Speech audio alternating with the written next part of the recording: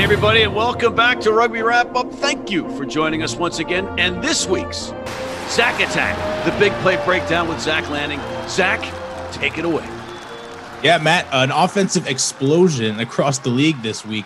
Really impressive stuff on offense from a lot of teams all over the place. But the game that I focused in on this week, my game of the week coming in, was the Utah Warriors versus the Houston SaberCats. The SaberCats have captured my heart recently. You know, I've enjoyed watching them play, coming back from getting, shut out a couple times to really finding a groove here. It was a home game for Utah.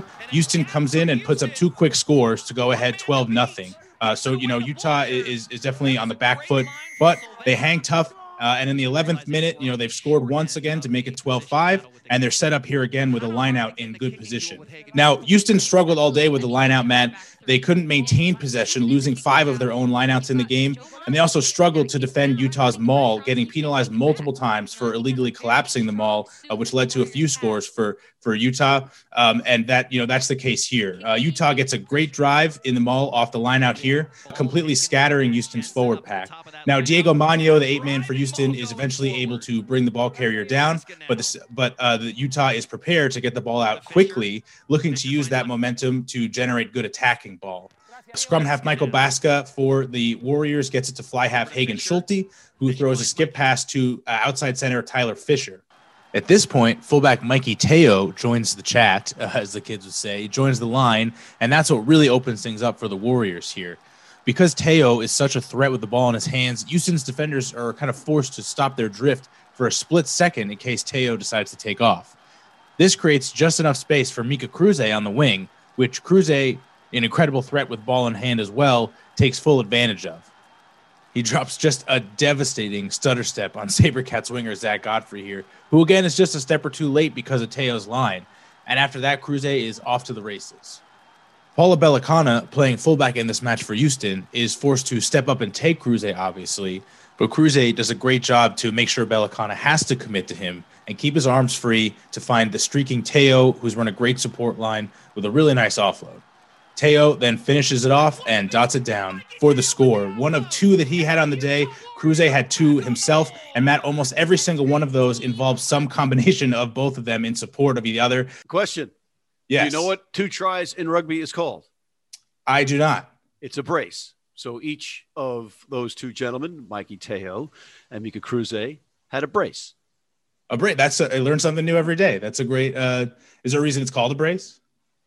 That's in next week's episode, that answer. But continue with your segment, Zach Attack. Right. So each had a brace in this game. And they took advantage of a Houston back 3 that was a little bit different than their normal starting lineup. I mentioned earlier, Bellicana was playing fullback for them. They were missing Matthias Freire and Zach Pangilinan.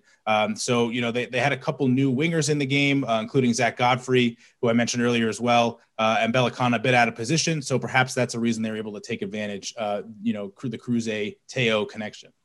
I noticed that you keep mentioning your fellow Zachs. Somebody has to shout us out, Matt. We are an underrepresented group in the MLR, but also the world at large.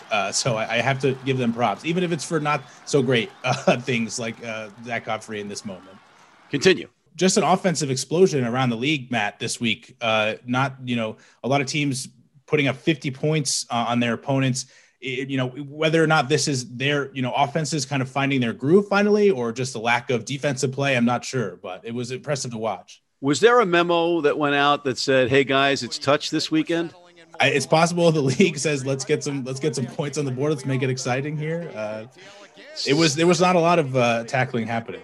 This was like, watching the old days of ice hockey between the Edmonton Oilers and the Quebec Nordique. It's just wide open, old-fashioned hockey. It's crazy. But it's like the NBA All-Star game. I think a little bit of offense is starting to find their groove here, Matt, and some combinations of playmakers finally getting on the same page. So we'll see if defenses can adjust. But actually, another thing I wanted to mention, Matt, if it's 2 tries is called a brace, is there a word for 3 tries? Is that just a hat trick as well? A hat trick. It is a hat trick. Okay. Well, in this game, Robert Povey for the fly half for the SaberCats, formerly of the Utah Warriors, had himself a wonderful revenge game with a hat trick of tries himself. Unfortunately, it wasn't enough to get the W, but he definitely played his heart out, and that was impressive to watch as well. All right. Well, I want to make a final note. I want Michael Baska to grow back that ridiculous mullet that he was sporting when he was with the Gold. That's my request for Michael Baska. Final thoughts, Zach. Just a great weekend, Matt. It's really anybody's league at this point. You can see it with teams like Houston and Utah, who, coming in with some close losses on their record. Now Utah 3-3 in third place in the MLR. They both have a chance at winning this thing. Again, it's just wide open.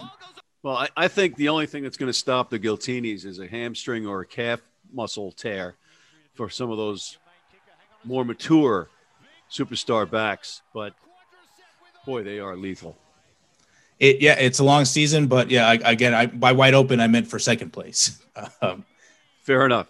Clearly defined, but don't count out those Gilgronis in the West, because they are now finding their stride on the offensive end of the ball. But maybe that'll be next week's Zach Attack, Gilgronis segment. But in the meantime, thank you, Mr. Zach Lanning, for this week's Zach Attack, the Big Play Breakdown on Rugby Wrap Up. And that's all the time we have for now. Please check out Zach's other Big Play Breakdowns and our other segments on Rugby Wrap Up, including our Major League Rugby show, our Global Rugby Recap, What Are the Odds?, our Major League Rugby Sports Bet show with the Philly Godfather, John Bradshaw Layfield, the WWE legend, and Gifty Bailu, martial law.